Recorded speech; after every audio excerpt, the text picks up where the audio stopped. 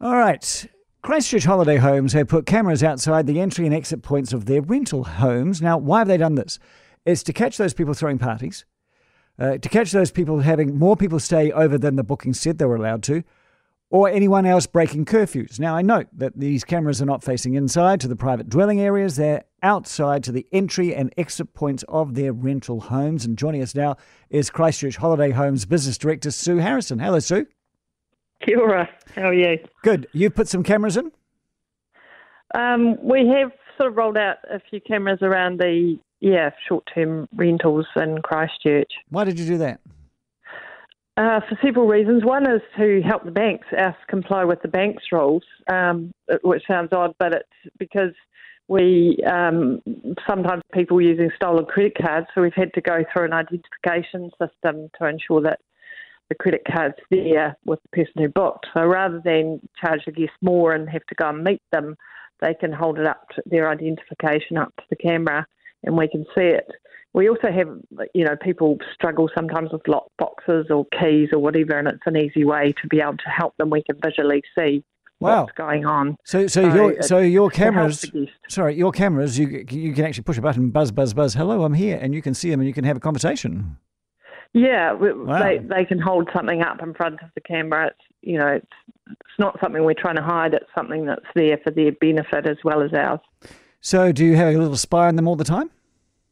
No, we're not trying to spy on anyone. We're just trying to have some sort of a way of communicating and also some sort of a way of identity. If they say one thing and we say another, we can see who's come and gone from the entry and exit of the property rather than, yeah. And I suppose if somebody phones you up and says, look, that place you're hiring out, they're having a hell of a party there, you can just go to your system and confirm or deny that. Absolutely. Or, if there's any indications of multiple people there at the property, we can check that out, fairly quickly and fairly accurately. Did you have any personal angsting about whether you were invading people's privacy or not? That's our top concern, to be honest, and we make it very clear that it's only on the entry and exit. We're not interested in, illegal activities aside, we're definitely never going to have anything inside the house, and we're very upfront about it.